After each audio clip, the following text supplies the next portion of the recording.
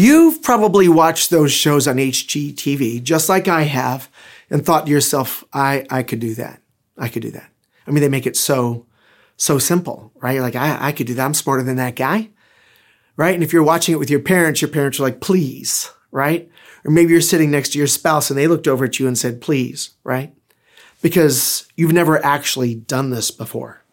But you thought, I can do that. Like I've watched this show enough. I think I could do that. But then there's a doubt that pops in your mind and says, I'm not 100% sure that I think I can do that. Maybe I can, maybe I cannot. But you're going to feed those doubts information. If you feed the doubts that you have on whether or not you could do what they're doing steps and stories of success, then you'll probably be more likely to try to do what they've done in the show.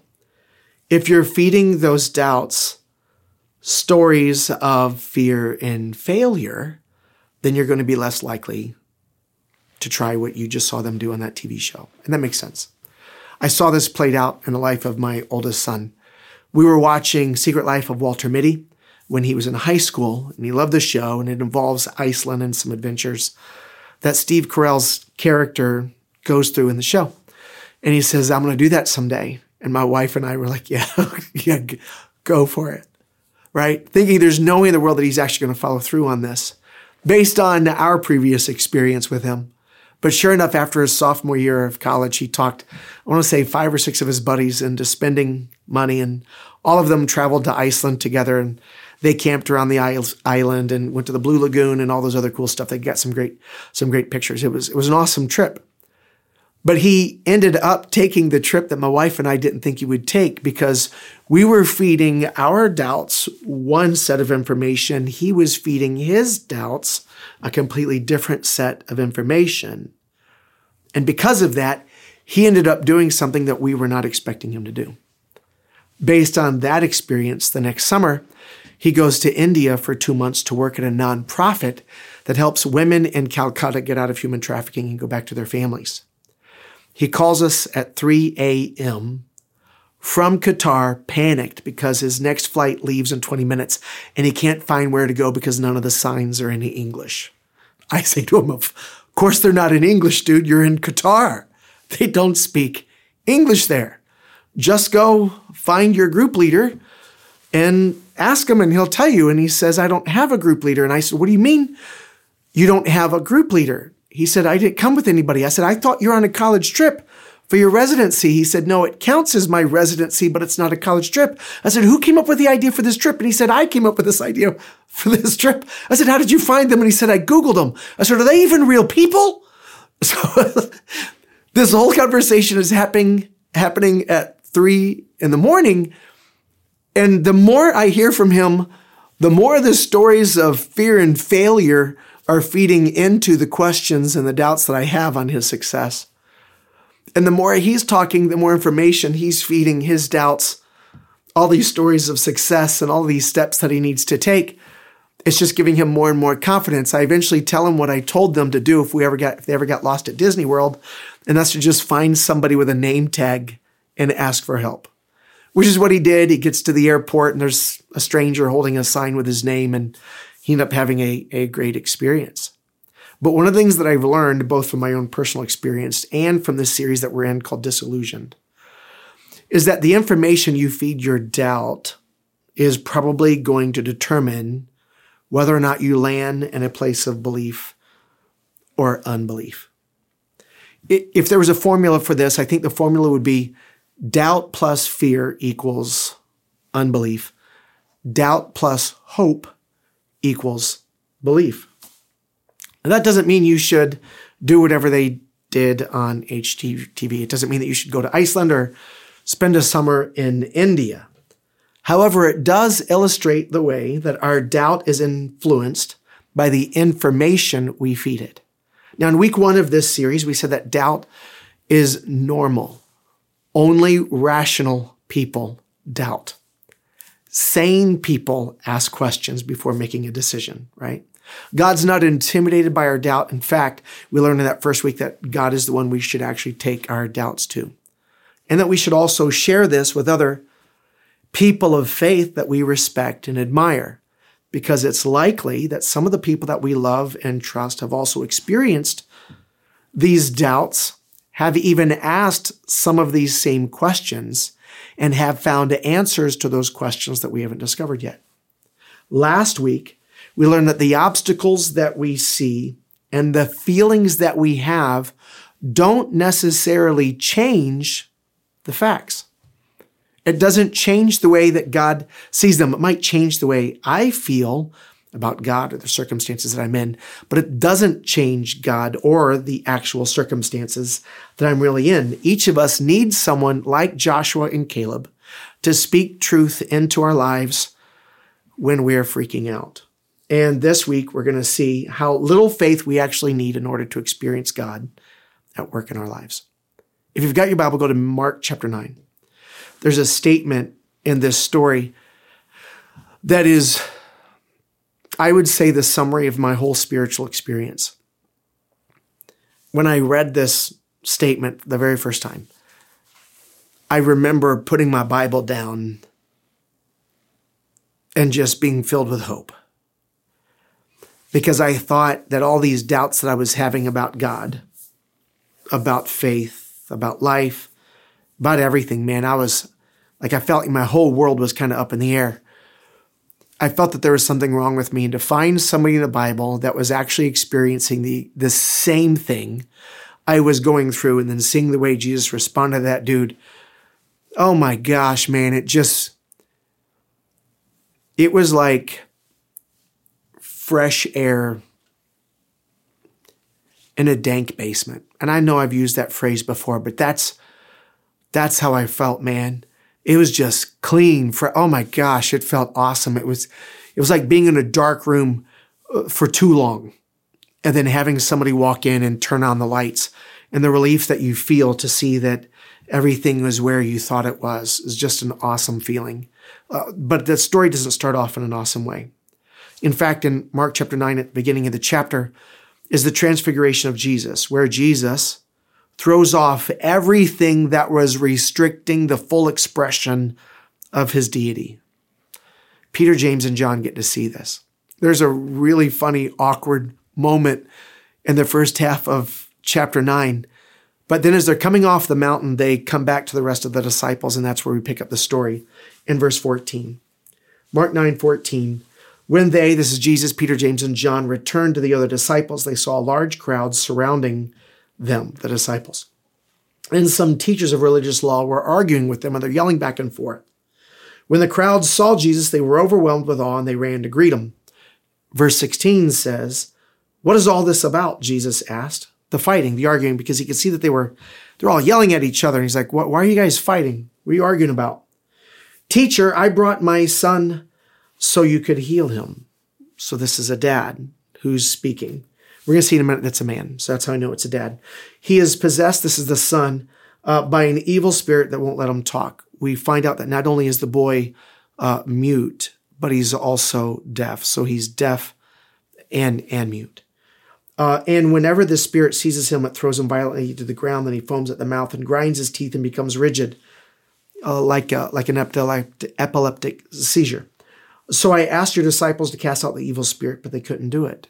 And Jesus said to them, 'You faithless people, how long must I be with you? How long must I put up with you? Bring the boy to me.' So they brought the boy, but when the evil spirit saw Jesus, it threw the child into a violent convulsion, and he fell to the ground, writhing and foaming at the mouth."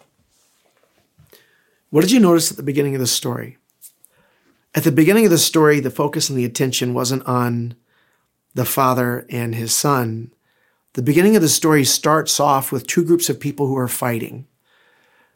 The disciples are fighting with the religious leaders, and the religious leaders of Jesus' day, the Jewish religious leaders, believed that to exorcise a demon or to cast out a demon, you would have to know the demon's name.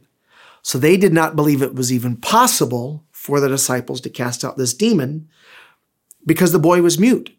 And if the boy was mute, you couldn't get the demon's name, therefore you couldn't cast him out. But the disciples had seen Jesus cast out 100 demons without ever using their name, so they knew that it was possible.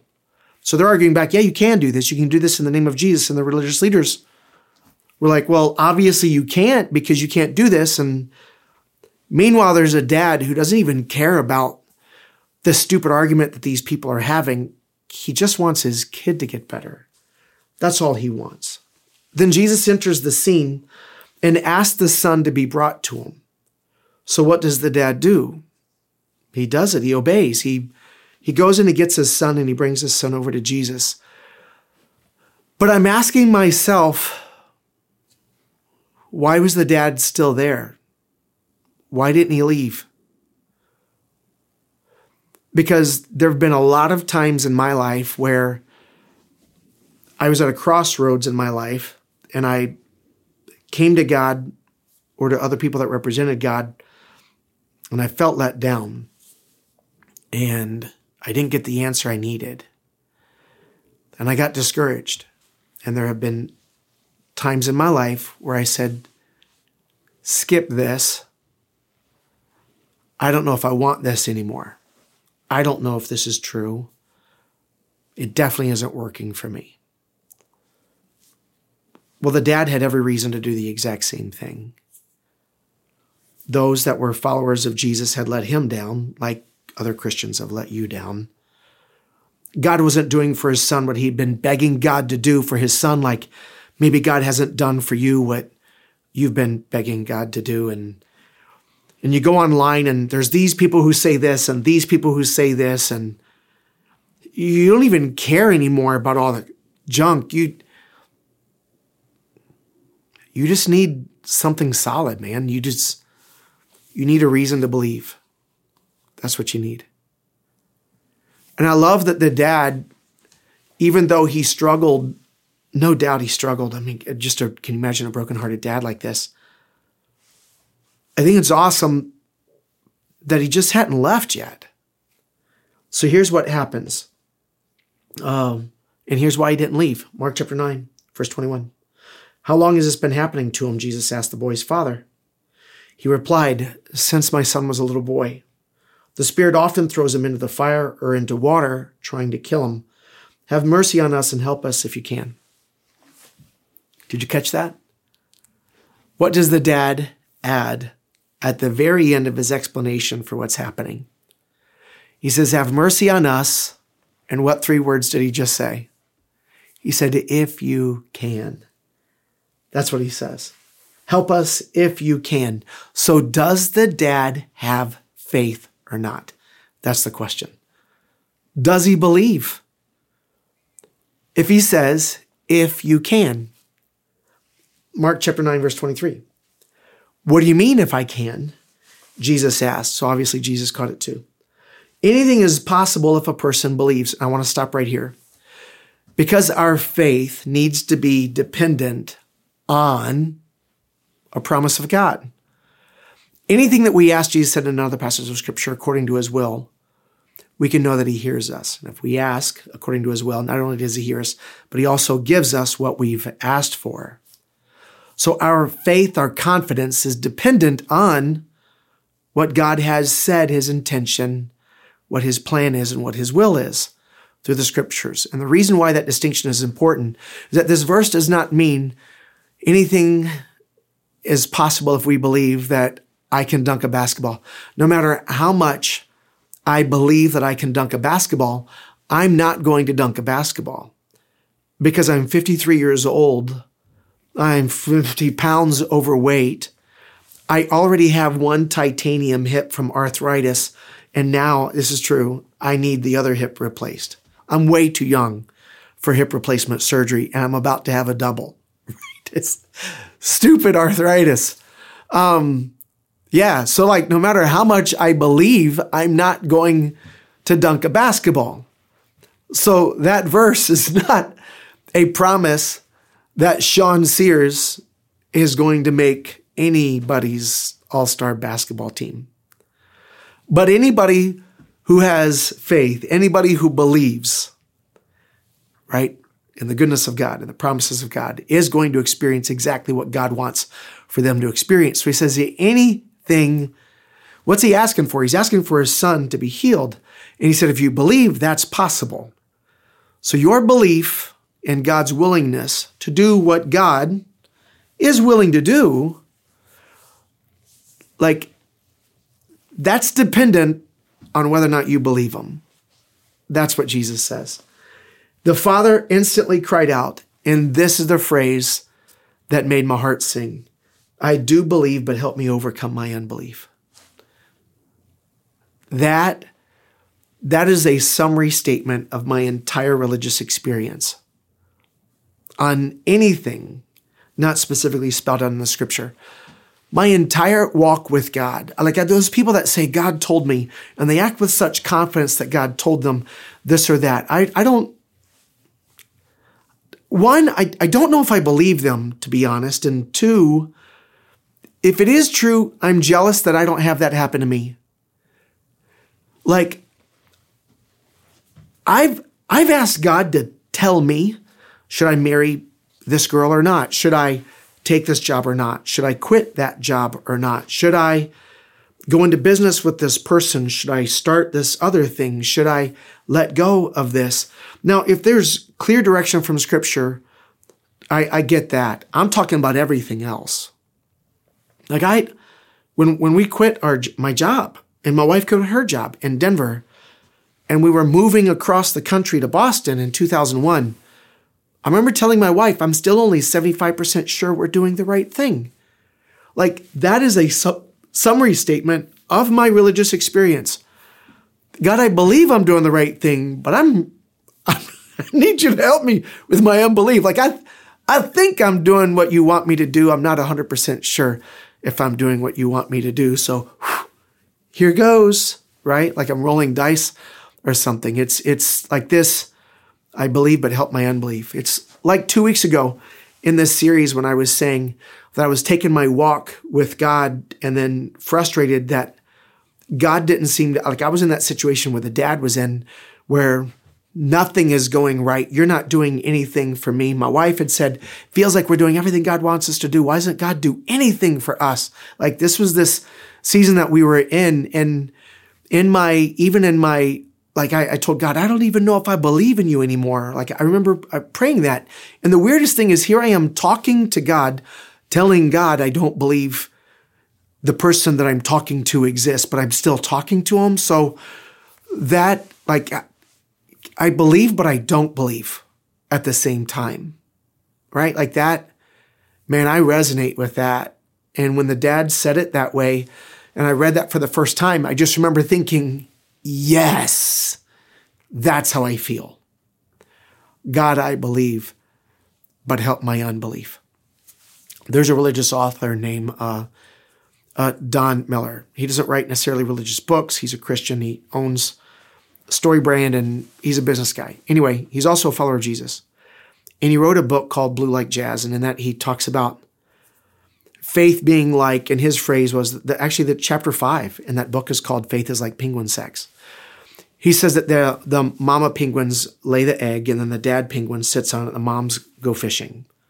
And every single mom always comes back on the day that the egg hatches. So they said, all right, is it always the same number of days? And it's not. Maybe it's the same number of days for that penguin. So maybe the next time she lays an egg. So while all the penguin days are different between when the egg is laid and the egg hatches, maybe it's the same with each one. And it's not. Scientists can't explain it according to this chapter. And he says there's just something on the inside of these mama penguins that won't let them not be there when their baby is born. And he says, to me, that is what faith has been like.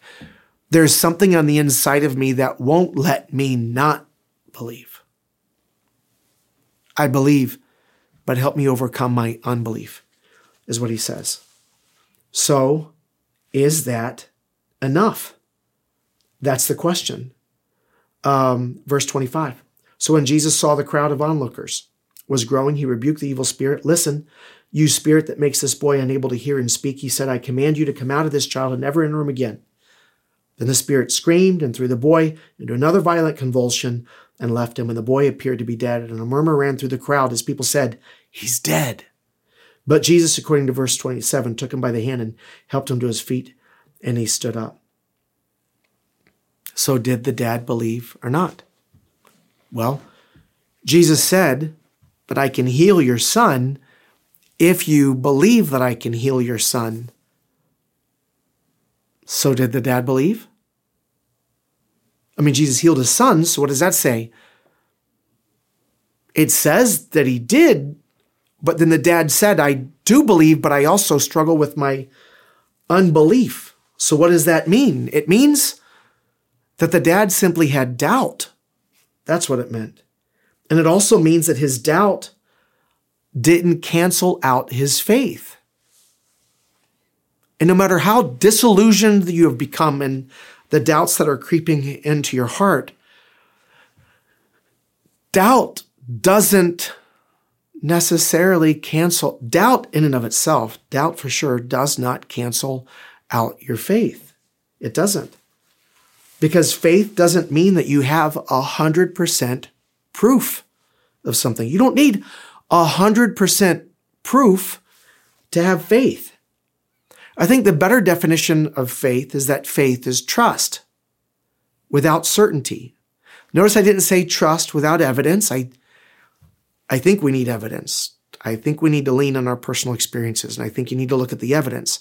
What I'm saying is that faith does not require proof. Faith isn't necessarily, I don't think faith is even knowledge. Faith is trust. It's trusting something without 100% certainty. That's what faith is. In 2007, after watching all of these TV shows on HGTV, my wife and I did buy a flip house. I saw the Montenegro brothers or whatever. I can't remember the name of those guys. And they would go to these house auctions, and I watched them enough. I knew how to do it. There's a guy in our church, his name is Pete Manini. His sister actually does this for a living, and I had her on the phone. And I'm in Randolph at an auction for a house has been repossessed, and it's being auctioned off by the bank. There's 8 other people there, and all I'm doing is everything this girl that I hardly know is telling me to do. My wife and I, we didn't have any cash. I refinanced my house and pulled out all of the equity, and I have a $5,000 cashier's check and $15,000 more. The only equity we had in our house was $20,000 at the time. So I fully leveraged our house. If this doesn't go good, I'm going to lose the home that I live in. So I don't know who had more faith, my wife or me in that moment. But I go and we win the house at auction, and I give them this check that I'm never going to see again. And now I have 30 days to close. And I bring in a partner who then makes the monthly payments and then, pays the note, the carrying costs, and also has the money with his $20,000. We've got enough money to carry the note for 5 months. And we've got about $25,000 to do all the needed renovations. Man, it was risky, right? And, so we did it. I never was 100% sure this was going to work. I mean, there's no way you can. Like, you have no idea what's going to happen. I mean, truthfully, I bought this in August of 2007. I sold it in November of 2007. And those of you guys who are homeowners and are older, you remember exactly what happened in January of 2008. And that was the housing crash. I got out with 5 weeks to spare before the housing market crashed. I mean, that could have actually happened in October, and then I would have lost my stinking shirt. I would have lost everything. But I didn't need like 100%. There's no 100% guarantee. I had enough information. I had mentoring from somebody else who had a track record to give me enough confidence to act on what I hoped. See, faith isn't knowing how to flip a house. Faith is purchasing the house. That's what faith is. There's a bit of a gamble in it, but it's not reckless. And the truth is, every single one of us live by faith every single day. You're a person of faith. I'm a person of faith. And every single day we act on that faith. You got into a car yesterday with the expectation with the hope, but not the guarantee that you would make it to your destination without dying in a car accident. And you didn't. That's faith. Faith is not the proof that you're going to make it. Faith is trust without certainty. It's an expectant confidence of something that you don't have proof in. That's faith. Or you transferred money from your Citizens bank account to your Vanguard annuity with a confident expectation that the brokers were not going to steal your money for themselves. You don't have proof that they're not going to steal your money, or that they're not going to lose it. But you've read the contract, and previous experience with this bank has led you to a certain amount of confidence that you don't have proof, by the way, that you're not going to have that money stolen, but you have confidence and you have enough trust to act. And that's faith. Some of you guys might be baseball players or softball players. And now that we're in baseball and softball season, you got on the school bus to go to your next game, not even knowing who that driver was, never even seeing them before. You have no proof that they're not crazy. I'm going to run this whole bus into a light pole. But that was pretty dramatic. Sorry. My point is, you have no proof that they're not crazy. You don't even know them. But you have enough trust to act. And getting on the bus and sitting down was a demonstration of faith. Hebrews chapter 11, verse 1 says this: faith is the confidence that what we hope for, but can't be guaranteed in, will actually happen. That's what the Bible says. Hebrews chapter 11, verse 1. Faith is the confidence that what we hope for will actually happen. It gives us assurance about things that we can't see yet. Verse 6 says, and by the way, it is impossible to please God without that, without faith. Because anyone who wants to come to him must believe that God exists and that he rewards those who sincerely seek him. Faith doesn't require proof, just evidence, or at least previous experience. And most of your life is lived in faith. We just don't think about it that way. So the question now is whether or not there is enough reason for you to trust. To trust, one, that there is a God. To trust that there is a God who sees you. That there is a God who cares what you do next. That there is a God who will respond accordingly to what you do next. It is impossible, according to Hebrews, to please God without this. Maybe if you were raised in a religious context, you remember the story of doubting Thomas. Thomas is one of the poor guy. He doubted one time and forever. That's his name, doubting Thomas. But Thomas was the one disciple who had not seen the resurrected Jesus yet after Easter. And all of the other disciples had seen him. And the men and the women had said, no, we saw him, he's alive. And no matter what anybody else said, Thomas said, I saw him dead. There's no way he's alive. I will not believe that Jesus is alive from death unless I can put my hands in his nail wounds and then put my other hand on the wound from the spear.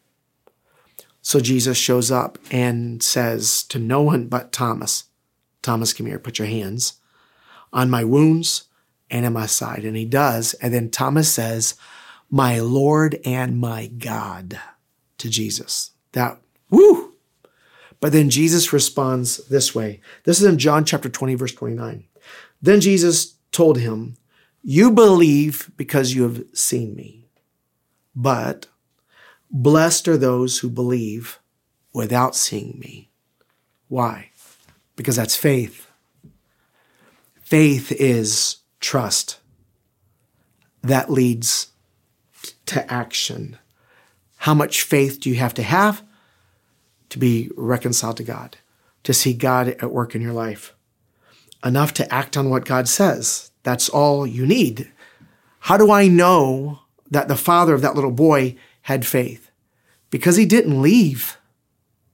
Like there was enough hope on the inside of him that was like he was feeding his doubt, not fear. There was definitely fear there. But what he was consciously feeding this doubt was hope. Jesus isn't here yet. Jesus isn't here yet. Maybe Jesus can do it, even if all these other people are going to fail me. Maybe God won't. Maybe, right? But this maybe didn't cancel out his faith because of what he did. He stayed. And then when Jesus said, bring your boy to me, what does he do? He brings his boy to him. Like that's faith.